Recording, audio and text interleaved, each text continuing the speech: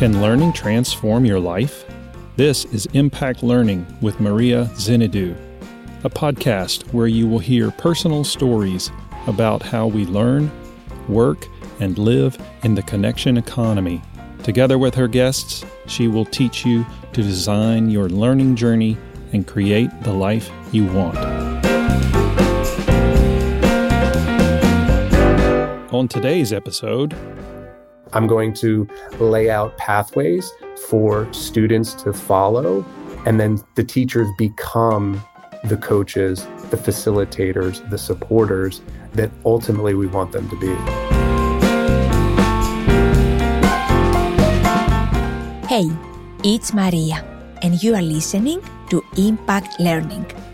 I hope you and your loved ones are all doing well and staying calm, safe, and healthy. This episode is for students, teachers, parents, and educators interested in how we are transforming our schools to become places where students go to learn by working on interesting projects that contribute to solving the biggest issues facing our planet. My guest today is a lifelong education professional with extensive experience in leading transformative education projects involving school, district, state, and university partners. Using a collaborative approach, he has worked with thousands of teachers and administrators to continually improve teaching and learning practices in classrooms across the world.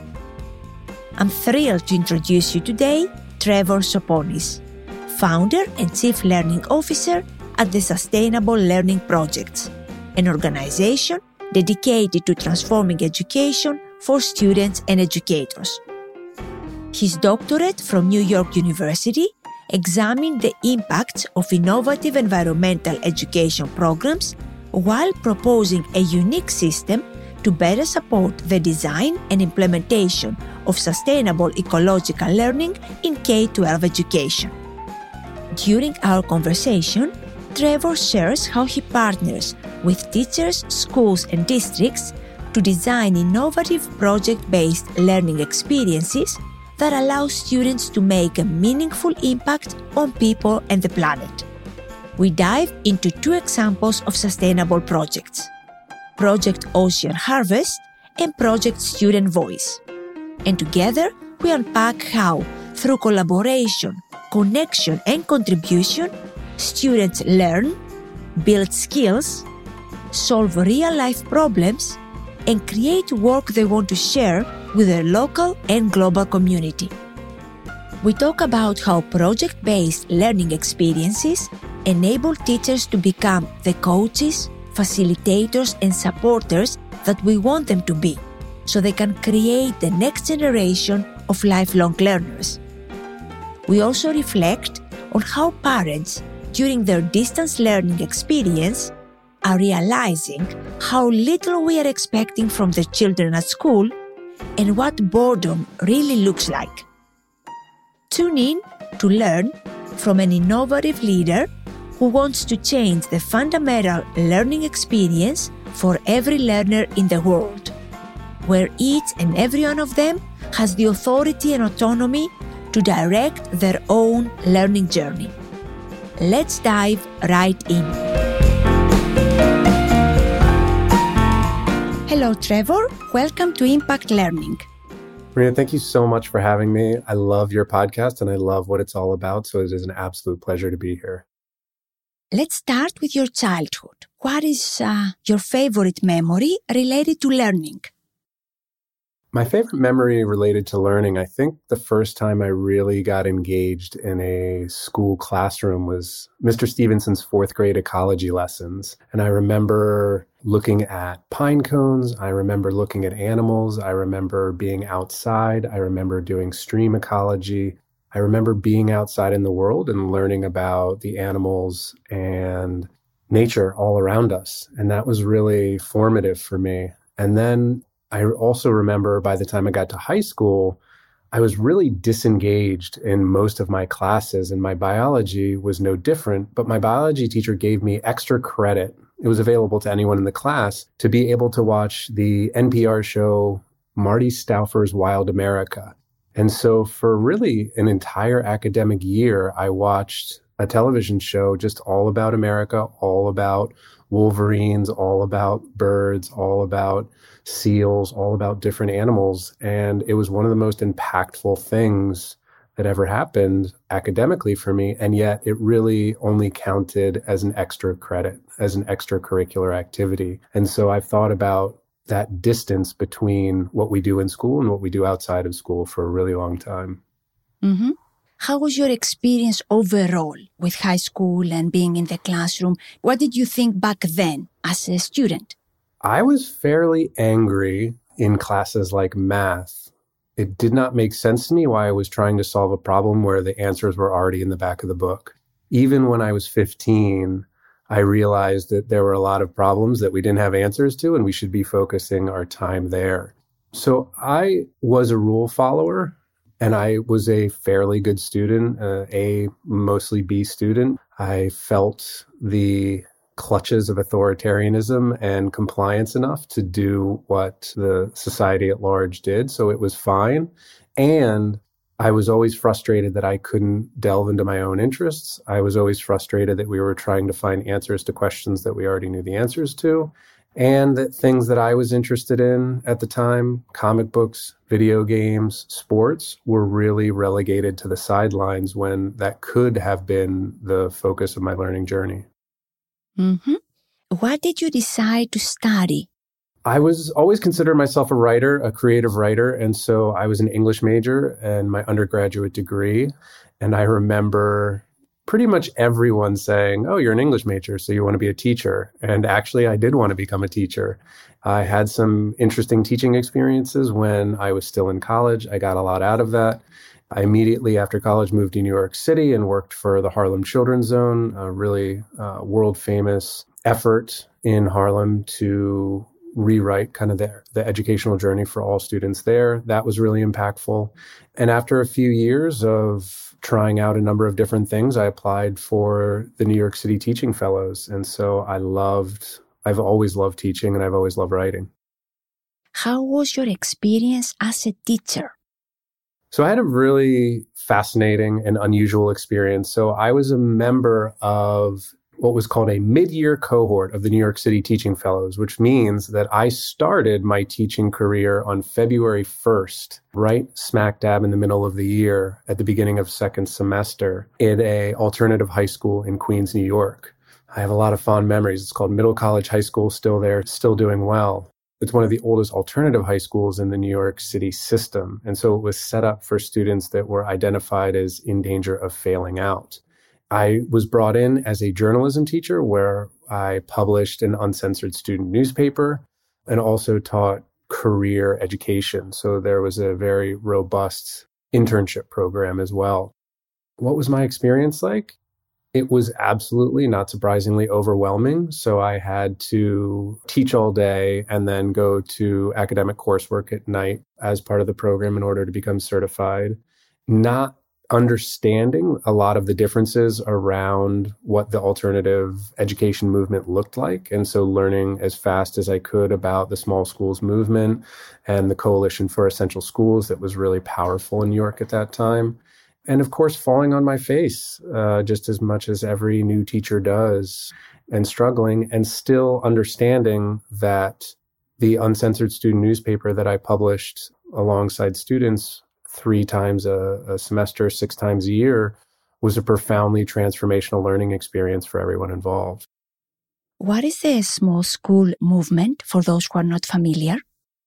In the 90s, certainly encouraged by funding from Bill Gates, there was a movement that said if students knew the adults better in schools, they would do better. And there is certainly some insight and some research that backed that up. And so a lot of what happened in New York City at the time was they were closing, for instance, a school of 4,500 students that had 4 floors, and they would reopen them as 4 separate schools with, 1,200 students each, roughly. And so as someone who worked both in a small school, and then after I left the classroom full time, I did a lot of mentoring work and supplemental education work and actually worked with some of the schools that had been closed and then reopened. There was a lot of valuable learning in the small schools movement. And I think that personal relationships, I think that really set the stage for the SEL movement that is rightfully taking place now. But unfortunately, like so many innovations in education, we walk away from it before any sort of lasting change ends up occurring. So I think there were a lot of valuable lessons from that. And like everything else, we just seem to, after 5 or 6 years, say, all right, on to the next thing, which I think is always the wrong thing to do. Yeah, because change and transformational change takes time. That's absolutely right. Time, patience. Sometimes it doesn't happen the way we think. It happens through small movements and small initiatives versus top-down, and the small progress takes time. You couldn't be more right. And what is so frustrating is that the systems we have set up don't support that, right? The average public school principal, particularly in urban areas, lasts less than 4 years.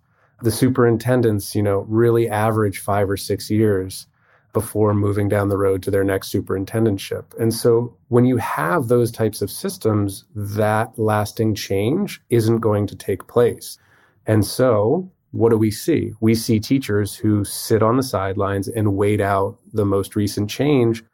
And to be clear, I don't blame teachers for that. Once you've been there for 20 years and you've seen 4 wide-scale initiatives that have come and gone that haven't brought the change that they've promised, that's learned behavior and certainly makes sense. It's the systems in which it exists that creates that resistance to fundamental change. Yeah. You did your master's in secondary education. How did you decide that?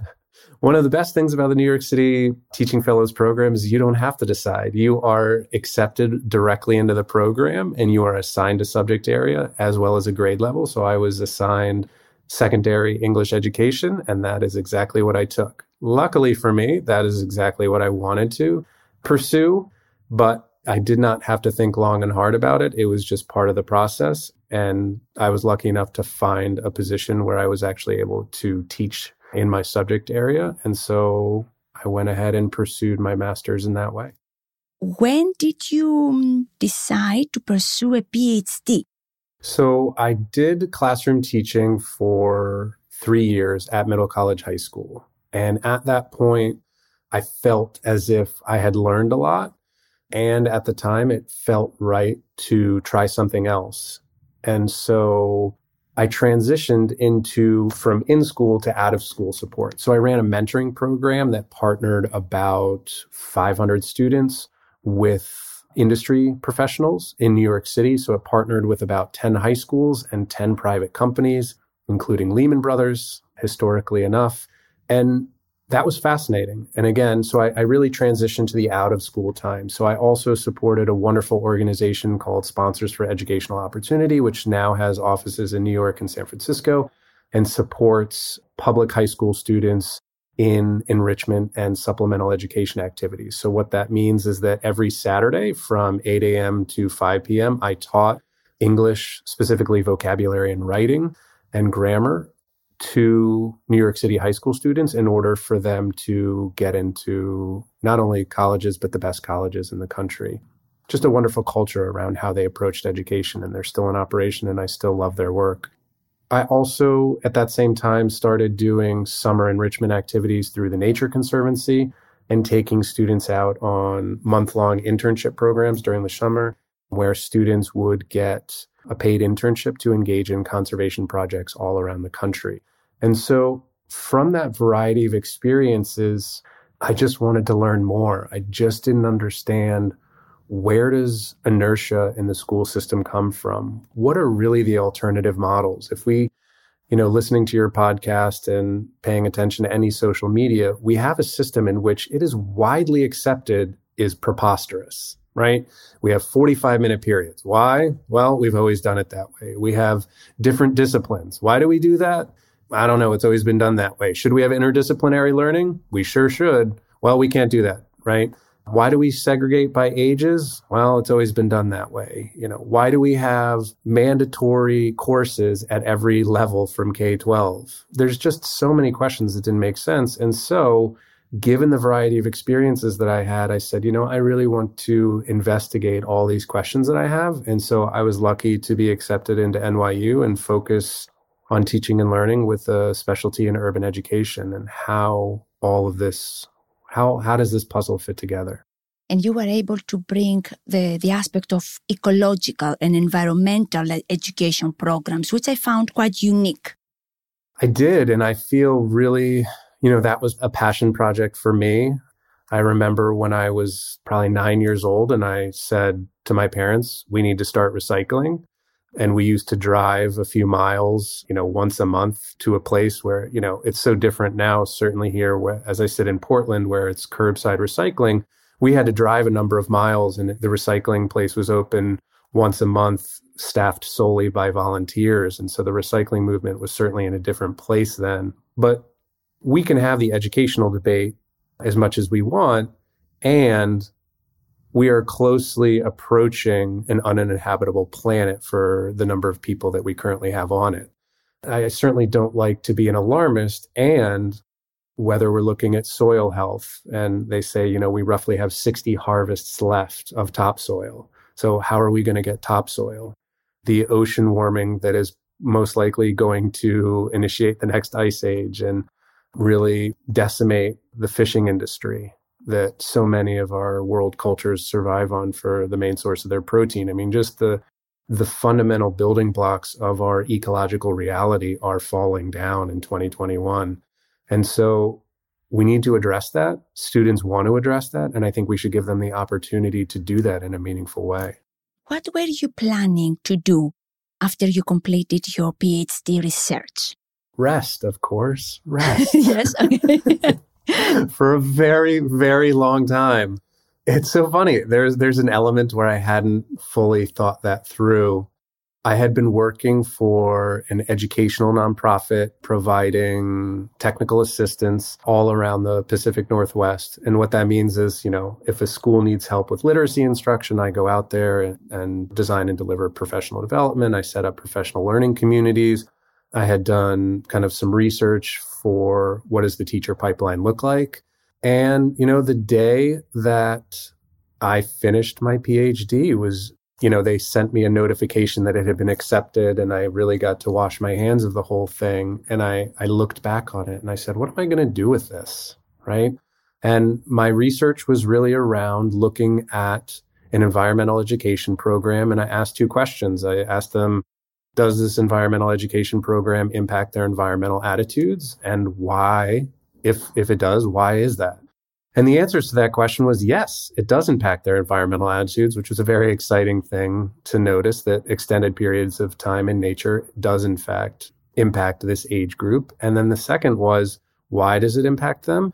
The answer was because of their direct relationships with passionate individuals working towards causes larger than themselves. This was research on a similar environmental education internship program that got urban students out into nature to work on these projects. And the question became, does it work? And yes, it does. And how does it work? And it really was about the relationships. It was about immersion. And it was about being connected to issues larger than themselves. And so I decided, perhaps foolishly, not too long before the pandemic started, that I was going to start an educational company around attempting to provide that for students all over the world. Mm-hmm. One thing that I found very unique, and I'm very curious to know, so you have experiences. It's almost like you designed these experiences to be able to do what you do today. So you worked with students. You work with teachers. You did project-based activities, nature and ecological, related educational programs. How did these different, career movements come about? What was driving some of these changes? Because really, you almost design exactly what you had to experience to be where you are today.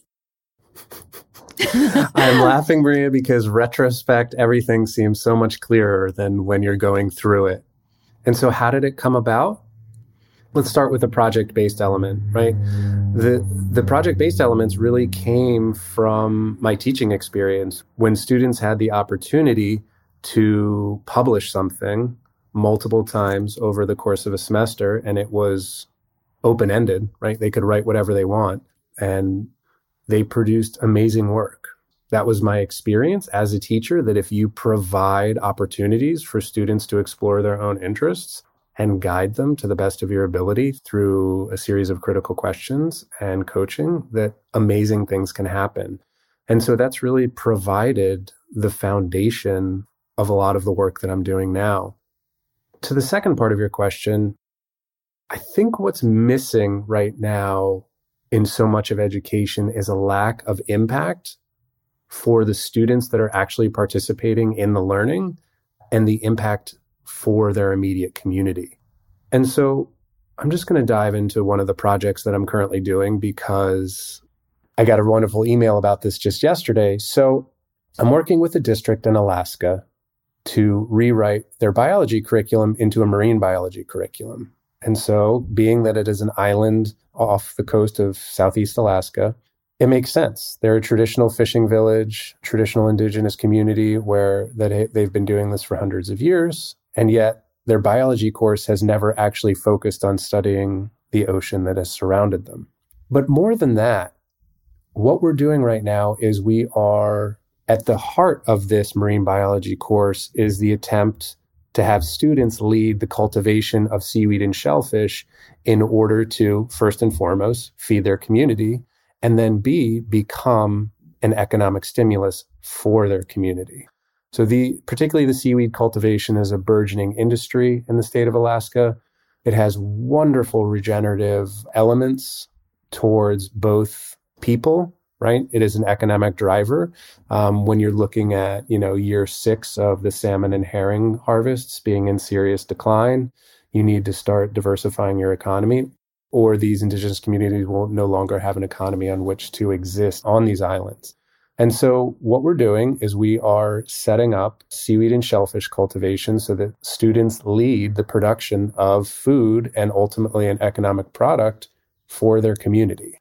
And it is that type of tangible impact that I want schooling to have, right? Students eat things, they should be making their own food. We use power to power the buildings. Students should have a hand on designing and implementing that. There is such a removal between the learning process and impact that has a long historical roots that we really need to move away from. And so I think that's a good example of what impactful, immediate education can look like. Perfect. Let's use this example to unpack different aspects of your work. So first of all, the organization you have founded and you are the Chief Learning Officer is called the Sustainable Learning Projects. And the project now you're talking about, what is the name of this project? So the Sustainable Learning Projects is my company, and it is plural. And so that it is an umbrella organization where there are going to be multiple projects in operation at any one time. So this is specifically Project Ocean Harvest that focuses on the cultivation of seaweed and shellfish as a regenerative effort, both for the community and for the planet. How does a project like that, which is very unique, how did it start? Relationships, of course, relationships. And what I mean by that is I had been to the island a number of times and been there as a literacy support. And the minute I got there, based on my knowledge and my passion in ecology, I just looked around and I said, are you growing seaweed? There's enough of an industry up there that they say, no, we're not. We're thinking about it, but how would a school do that? And so we're, figuring it out collectively and collaboratively together of how to set up projects and project-based learning that have tangible, beneficial outcomes that are really beyond dispute, right? It's very difficult to argue around how beneficial that can be. Now, how are we doing that? So we're going to do they have a scuba diving program, so we're going to do some underwater surveying and actually demonstrate to the world the ways in which seaweed and shellfish farms are in fact regenerative and help the surrounding area around species regeneration, which is an enormous issue right now. The second thing we're going to do, obviously, water quality monitoring. So how does this impact the water quality around the island? Mm-hmm. What are students learning? What activities are they involved in? As a project-based classroom that is aligned to the next generation science standards, we start with phenomenon. So instead of a biology curriculum that might ask, what are cells made out of? We're starting much more place-based. And so we're saying, what lives on the shoreline of our island? And so they're going out into their local community and saying, look at this intertidal zone, which is one of the most ecologically productive areas in the world. What actually grows here? What do we know about it? Let's look at it when the tide is high. Let's go back out when the tide is low. Let's go ahead and measure this. How many species of seaweed are actually here, right? And so we have designed the curriculum around the seaweed. And so we have the question, how many species of seaweed currently live in the intertidal zone? What are the different species of seaweed? And so there are currently 3 species out of 10 that are commercially cultivated in the state of Alaska. The remaining 7 species of seaweed haven't been shown to be able to basically survive, or and as a burgeoning industry, if you're a small farmer, you're not going to take a chance on saying, boy, I hope this black seaweed, actually does grow out here.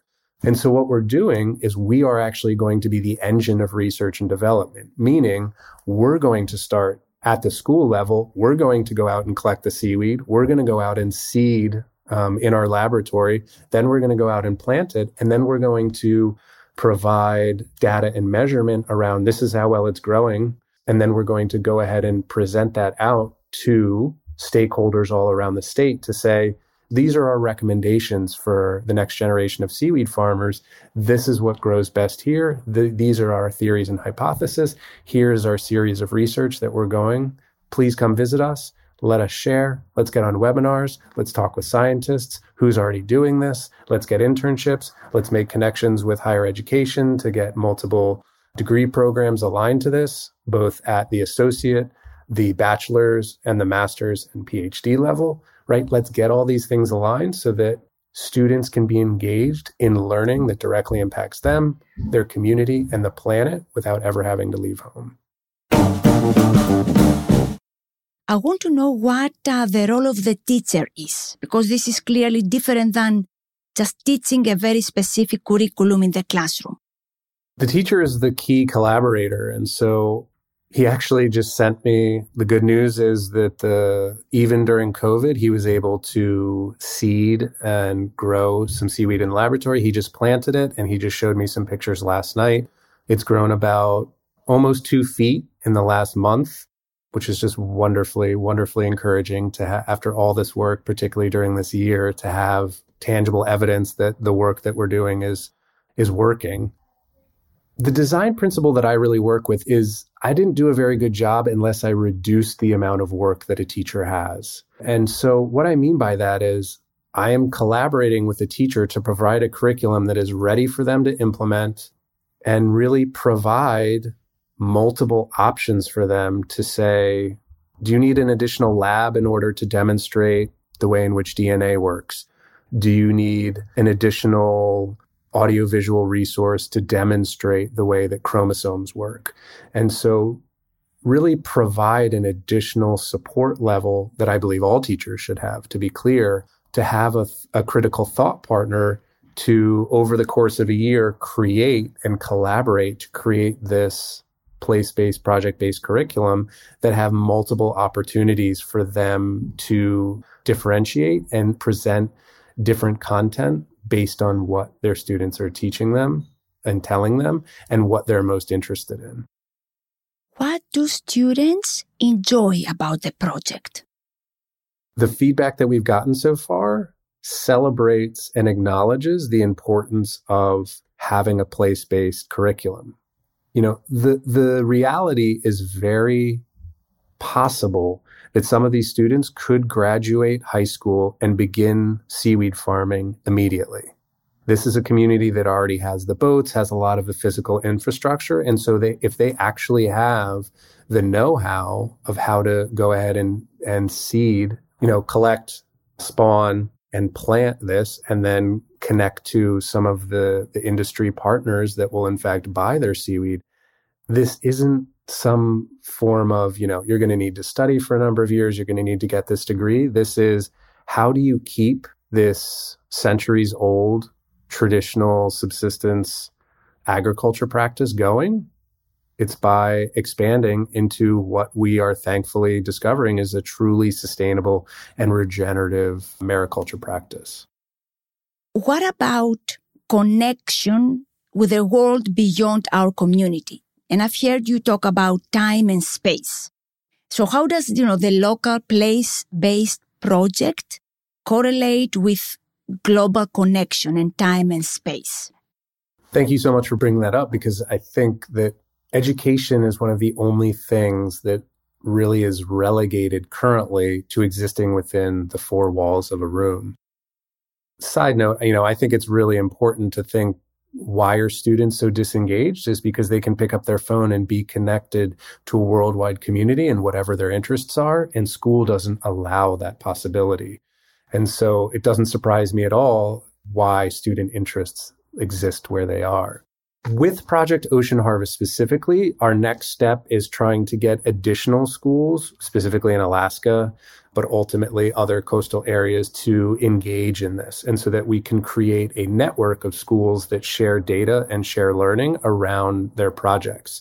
We're applying for some grants in order to do that. We're thinking about, bringing on a number of schools, say 5 schools in a year, and then building it up so that, imagine if there were 25 schools in Southeast Alaska, all learning around this. In order for that industry to really take off, there needs to be a processing plan in order to do that. And so there needs to be the collective momentum around doing this. And so we are in fact trying to do this. Right now, I'm certainly in year 1 and making sure that it works well at a single school. But I do want to bring up a second project because I really think it talks about exactly the breaking down the walls of time and space that you're talking about. And that's Project Student Voice. I have 6 schools spread out all across the world that are operating upper level high school English language arts class and having all students contribute to a single publication. So what that means is there's a website right now that you can go to where you can see the work that students from 6 classrooms all across the country are contributing to. And so the class is predicated on 3 main ideas. 1, choice. Students get to choose what they create and the medium in which they create that. So certain students are writing, certain students are drawing political cartoons or original pieces of artwork. Some are creating podcasts, some are doing photo essays. The one that surprised me, a number of are doing audio stories, which is, and group audio stories, which is something I never could have predicted. The second thing is collaboration. So the idea is that they're going to collaborate within their single classroom, then they're going to create outside their classroom in their local community, and then they're going to collaborate with their class, with their network of classrooms. So this is the second time where networks really, I think, are an important vision for the future of education. Third, contribution. In order to participate in this, you have to contribute something. And whatever it is, so certain students have contributed. One of my favorite articles is a 8,000 word article on how animation has changed over the last 30 years. Absolutely fascinating. And one of the deepest dives as somebody who likes comic books and animation I was stunned by how much and how wide the student presented their work. I love some of the podcasts. We have 3 podcasts episodes up right now. One that I think is the most interesting is some interviews around gaming and how it impacts the social emotional health of students who game. Again, as I mentioned, there are those examples of audio stories. So creative audio stories that are then actually acted out by different student actors playing different parts. There's the narrator, there's the sound effects, there's the different characters with their different voices. And not surprisingly, in the year of COVID, there's probably 30% of the articles that are around mental health. One student wrote very powerfully about their own battles with anxiety. One student wrote about what it was like to be housebound and the ways in which they dealt with the COVID challenges in their own home. And so I love, and I think it's very important to have these public displays of work so that students have a real audience. How did it start? Because that's a quite different project as well. When I did my initial teaching at Middle College in Queens many years ago, this is exactly what we did, but we just did it in one classroom, right? And so I've been thinking throughout all my studies, how do we meaningfully connect students across time and space? They can do it socially, but they can't really do it academically. We don't have meaningful ways for students to connect around in support of academics. And so I thought about doing this. The technology has progressed to a point where it's not really a burden.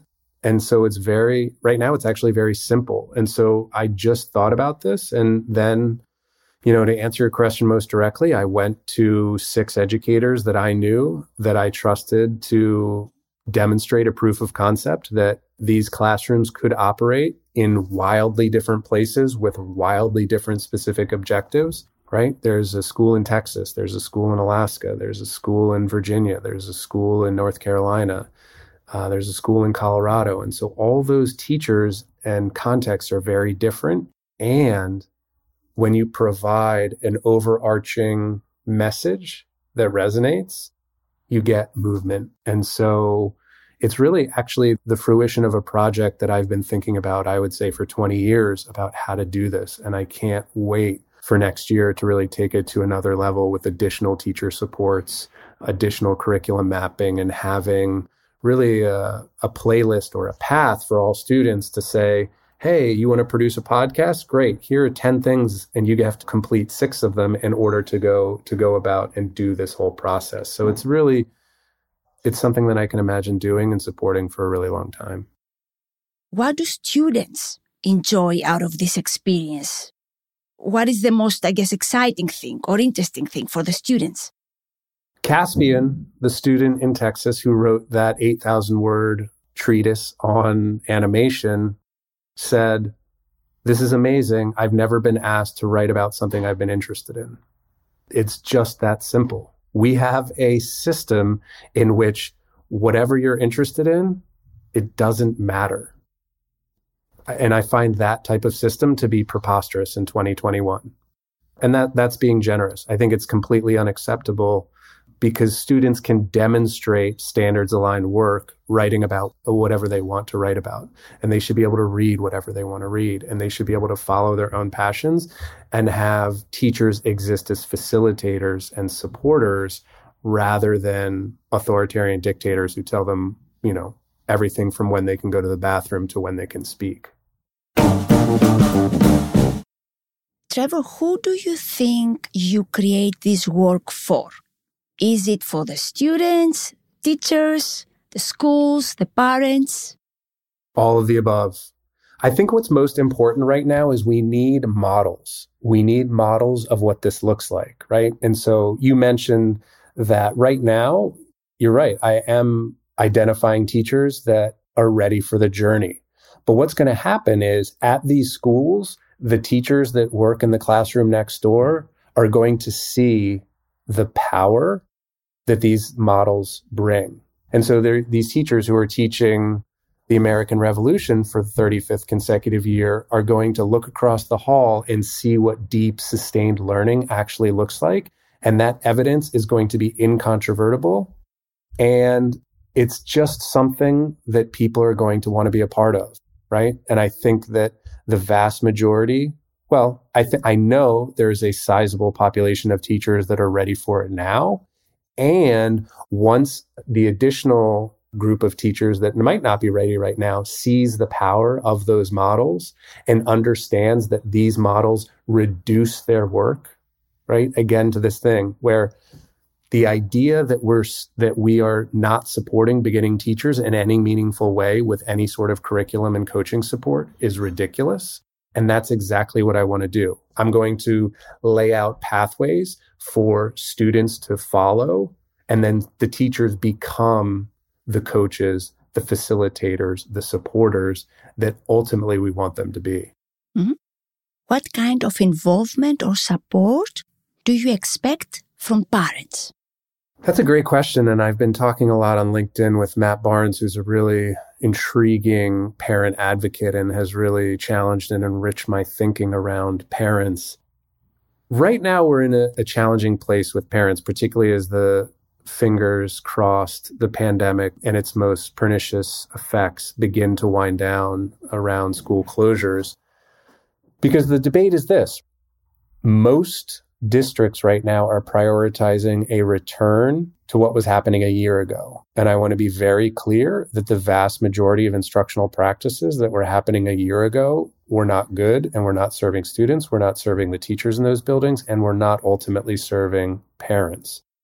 Again, what I hope for is that parents begin to see what true sustained learning and engagement looks like, and that we can also translate that to some of the goals that they want, which is happiness as well as upward mobility. If we aren't able to make project-based learning, mastery-based learning, place-based learning intimately connected with college acceptance, it's going to be a much more difficult challenge. And I think we can do that right now. And I think we should do that right now. But we need to really expand the scope of what we mean when we look at achievement. And I'd start with the health and wellness of everyone in the community. Yeah. And when I was reviewing the projects and the work you have, I also thought about, like, what are things that parents worry today? And I have many of my friends with children. They worry because the kids are not engaged. They are bored to death, and they stay up after midnight, wasting time and sleep because they're not interested in waking up next day to do something that fascinates them. And I have two nephews, and I talk with them. And the youngest one, this is exactly what he tells me. He says he's bored. He's not interested in what's happening today in school and everything. And so his mom, my sister, is frustrated with that. She's not happy that her son is not engaged. I'm not a psychologist and I have no expertise in any of that.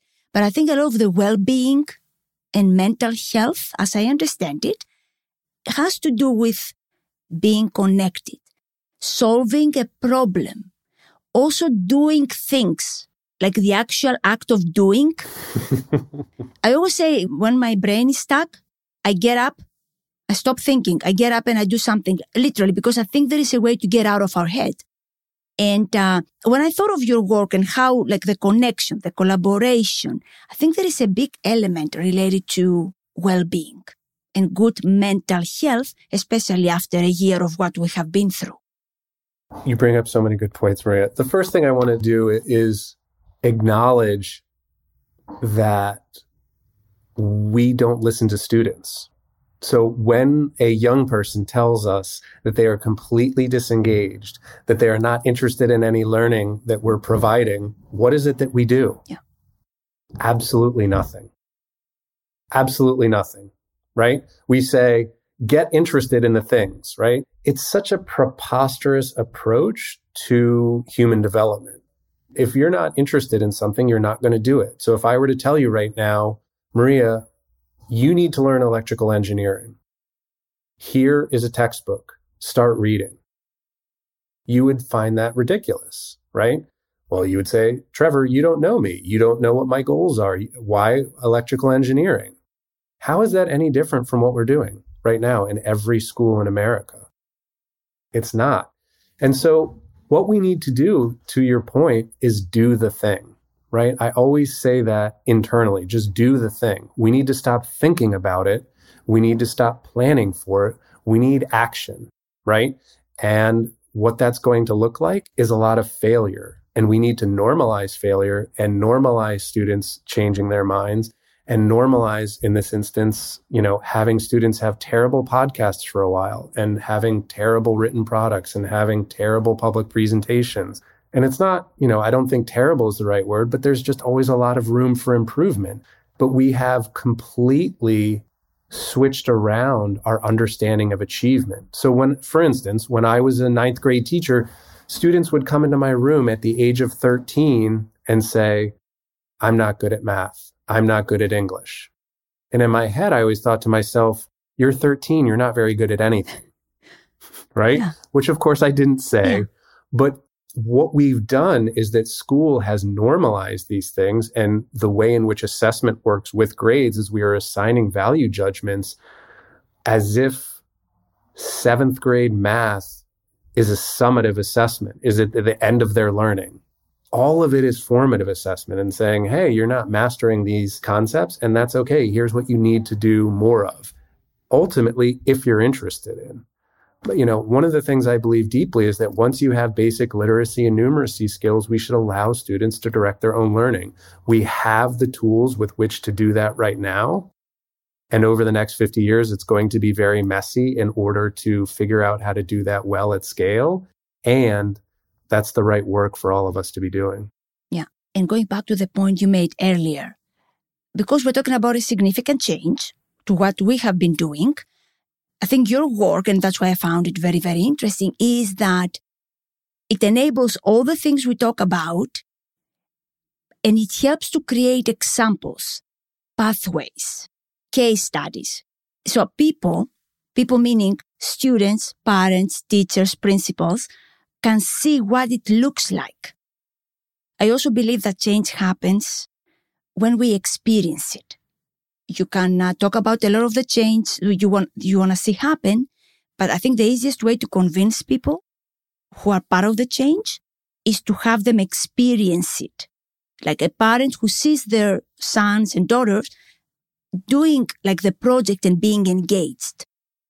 A teacher who sees that the students are, looking forward to going into the classroom because they're going to work on something they like, especially with those who are afraid, concerned, or they don't agree with change. When you take them and guide them and take them and coach them through this experience, to me, that's a step towards change. Maria, you just had a very wonderful articulation of what exactly I'm trying to do, right? We need those models, and we need to have people experience what that learning looks like, right? We have a very clear choice.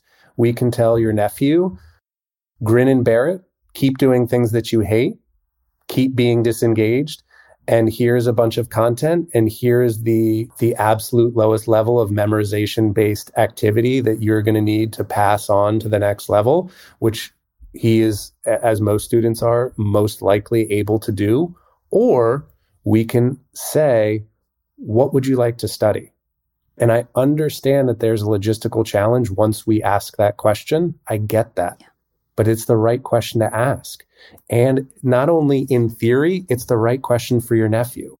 How long is that person going to believe in school, want to learn, and want to read books?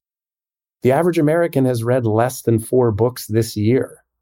Why don't we have a nation of readers? It's because we told them to read a bunch of books that they didn't want to for their entire childhood, right? These things aren't confusing. If they were able to read comic books and sports novels and science fiction and things that they were interested in rather than decoding and deciphering Shakespeare for 2 months, we would have very different outcomes around people's adult behavior.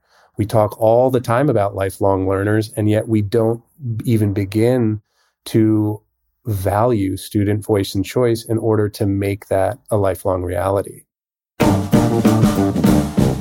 Now I'm thinking a little bit as a teacher, and I have a lot of empathy because they go through a lot. Mm-hmm. And, we keep putting a lot of things on their plate, which is not fair. If they are listening to you, Trevor, and they are interested in what you're talking about, how do they start? I would start with a single project-based learning unit. We all need to have an initial experience. So design a 3-week unit around a project.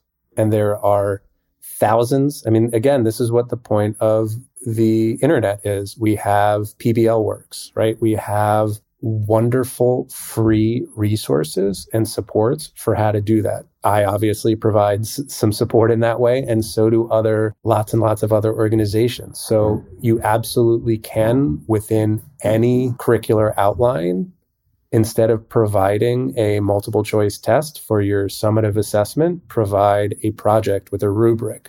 And having those fundamental experiences that ideally provide students with some form of voice and choice, that you can then see what the alternative actually looks like. Very good. We covered a lot of different aspects, and we talked already about 2 projects. Is there any aspect of your work that you would like to talk about that we haven't talked so far? I don't think so. I think this has been a really engaging conversation around really the fundamental goal that I'm hoping for, which is I want to change the fundamental learning experience for every learner in the world, from one of authority and compliance to one of empowered freedom, where students, and again, students not the best word, because if we're going to change to lifelong learners, where every learner, which is every person, to have the authority and autonomy to direct their own learning journey. And I'm excited around the work, and it's so fun on a day-to-day basis to do this work and begin to see a global awakening that another reality is possible. Mm-hmm. So I think you just answered my favorite question, which is what is one thing you want to leave your mark on within your lifetime? Yep, I'm going to stick with that answer. It really is to change the fundamental experience, because as somebody who's been in hundreds of schools, mostly nationally here in the United States, but occasional school internationally, what's remarkable is the consistency of experience from students. We have them sitting in rows. We have teachers talking 98% of the time. We have students engaging in basic regurgitation of factual information, just no implementation around their reality. How does the power come on in this building? Where does the food we get come from? How are our clothes made? What is actually in a computer? Should we have any understanding of where the things all around us come from and what their impacts are on the global economy and ecology? So yeah, I think it's an exciting realm right now. Do you think we have made progress because of our experience during COVID? Yes. And I will say why is because I think parents all over the world are gobsmacked by the fact that they saw how little we are expecting from our young people and what boredom really looks like. And then the outcomes of that boredom that parents, rather than teachers, have had to encounter for the last year. Very well said. Thank you so much. It was wonderful talking with you and learning from you. And again, thank you so much for joining me. Maria, it was a pleasure. Thank you so much for having me. And hopefully this was of service to some people who want to think about education a bit differently. Absolutely. Thank you. Thanks for listening. I hope you enjoyed this episode as much as I did, and you took away at least one idea to experiment with as you continue to make progress with your learning. I would love to hear your recommendations for guests who are disrupting how we learn, live, and work today and in the future. Please send your email to impactlearningpodcast@gmail.com. Two more things. If you enjoy listening to Impact Learning, please leave us a review on iTunes to help people like you find this podcast. You can always subscribe and never miss an episode. And if you have friends and loved ones who would be interested in this particular episode, please share it with them. Thank you. And remember, we can talk about learning, we can design it, or we can do both. This is Impact Learning. I'm your host, Maria Zenidou. Till next time.